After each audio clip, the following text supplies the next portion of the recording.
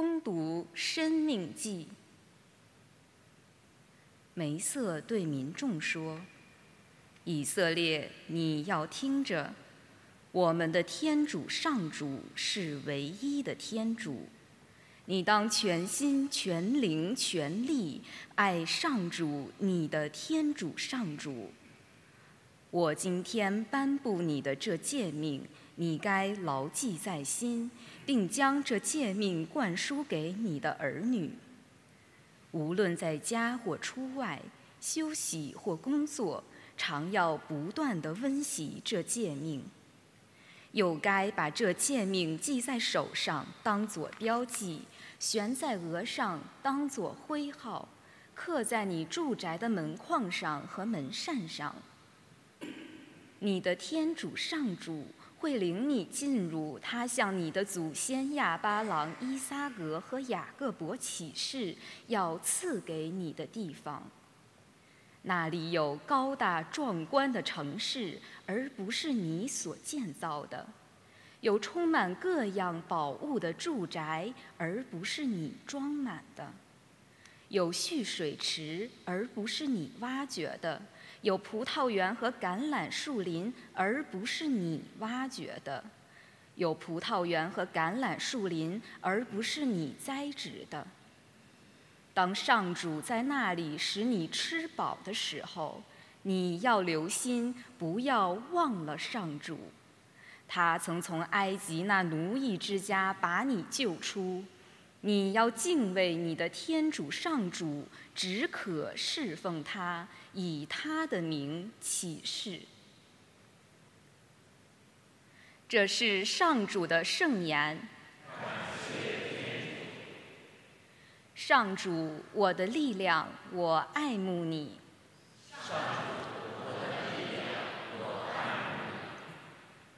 上主，我的力量，我爱慕你。上主，你是我的磐石，我的保障，我的救主。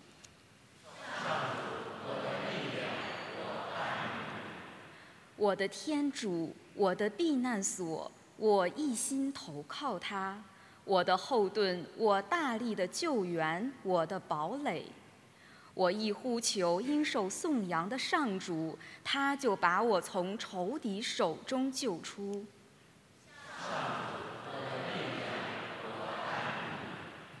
上主万岁！我的磐石应受赞颂，救我的天主应受尊崇。你使你的君王大获胜利，向你的受缚者广施慈爱。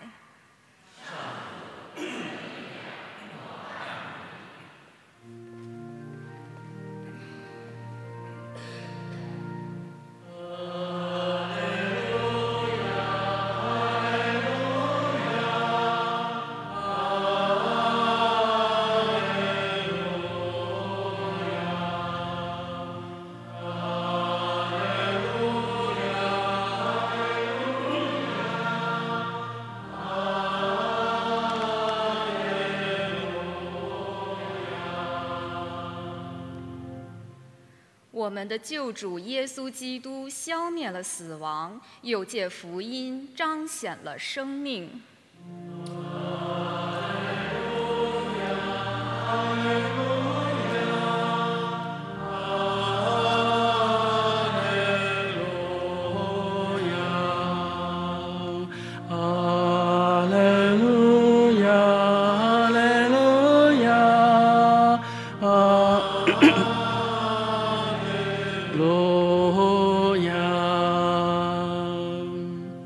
愿主与你们同在。恭读圣马窦福音，主愿光荣归于你。那时候，有一个人来了，跪在耶稣跟前说：“主啊，可怜我的儿子吧。他患癫痫病，非常痛苦，多次跌在火中或水里。我把他带到你的门徒跟前，他们却不能治好他。”耶稣回答说：“无信而有败坏的世代。我和你们在一起要到几时呢？我容忍你们要到几时呢？把他带到我这里来。耶稣斥责魔鬼，魔鬼就从孩子身上出去了。从那时起，孩子就好了。事后，门徒前来私下问耶稣说：“为什么我们不能把魔鬼驱逐出去呢？”耶稣对他们说：“因为你们缺少信德。我实在告诉你们，假如你们的信德像芥菜籽那么大，即使对这座山说从这里移到那里去，它也会移过去。对你们来说，没有不可能的事。”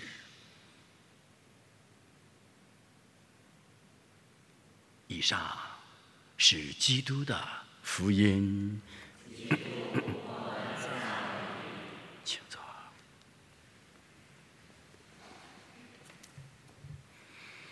爱上主，不可分心走意，是我们今天早晨分享的主题。在今天读经一生命记里边，每一句话，每个字里边，给我们映射出梅瑟恳切地请求以色列子民要好好的爱上主，爱他们的天主及我们的天主，因为天主创造了一切，他们的生命由天主所创造，他们的一口气由天主所赐给，他们的家族的子女由天主所赏赐，一切的一切都是天主给的，而且是白白给的。所以梅瑟向以色列子民说：“我请求你们要全心、全灵、全意爱上主，你们唯一的天主。除了天主之外，再没有别的神值得我们去爱，值得我们去信赖。”当我们聆听到申命记的每一句话时，是不是梅瑟也像我们生活在21世纪的深圳市民、华夏儿女及全球80亿人类在说同样的话语呢？一位科学家再伟大，他创造不了空气和阳光；一位科学家再伟大，他也创造不出生命来；一个国家领导人再厉害，他也要死亡。所以这一切的一切都要告诉我们，信赖天主的人就有这样的好福气。我们以拥有这样的好天主为我们的天父为莫大的骄傲和荣幸呢。所以我们应当爱上主，不可分心走意。第二，在今天马窦福音里边，有一个人来了，跪在耶稣跟前说：“主啊，可怜我的儿子吧，他患了癫痫病。”这个癫痫病很厉害，癫痫病是羊角风病一样。什么叫羊角风呢？比方说，神父，如果我患有羊角风癫痫病之后，我在拉丁祭坛做弥撒，我说愿主与你们同在，你说愿与你的心灵同在，神父请举心向上。突然间你们看神父的时候，突然间我得羊角风了，趴在祭坛下边看不见我了，明白了吗？叫癫痫病。这个癫痫病很厉害，所以这个儿子，这个父亲就是耶稣基督救助他，帮助他的儿子。但是门徒们救不了他儿子，为什么？门徒们缺乏信德。耶稣谴责门徒：假如你们的信德有芥菜籽那么大，括号里边，假如你们爱上主，不分心走意，那么你可以对于这个树说移山倒海，他也会听从你们。可见信德多么重要。在信德当中爱上主，如果不分心走意，那么信德就成活的了。信德一活，一切皆有可能。信德是死的，魔鬼也信赖天主，他是死的。我们信赖天主是活的，因为天主爱了我们，我们因着爱天主而信赖他，是不一样的。所以我们应当视今天天主圣言作为我们行律的规则，信仰的指南针一样。爱上主不可分心走意，一分心一走意，老师讲的课你就会记不住。我们对上主分心走意，那么天主会微调我们，会惩戒我们，会警告我们。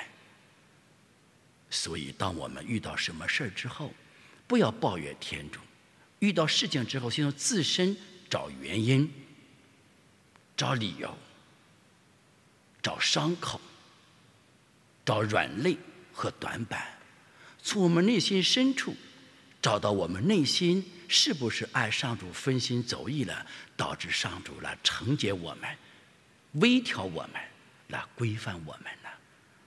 所以让我们一起祈求天主赐给我们爱上主不能分心走意，应当全心全灵全意爱上主我们的天主。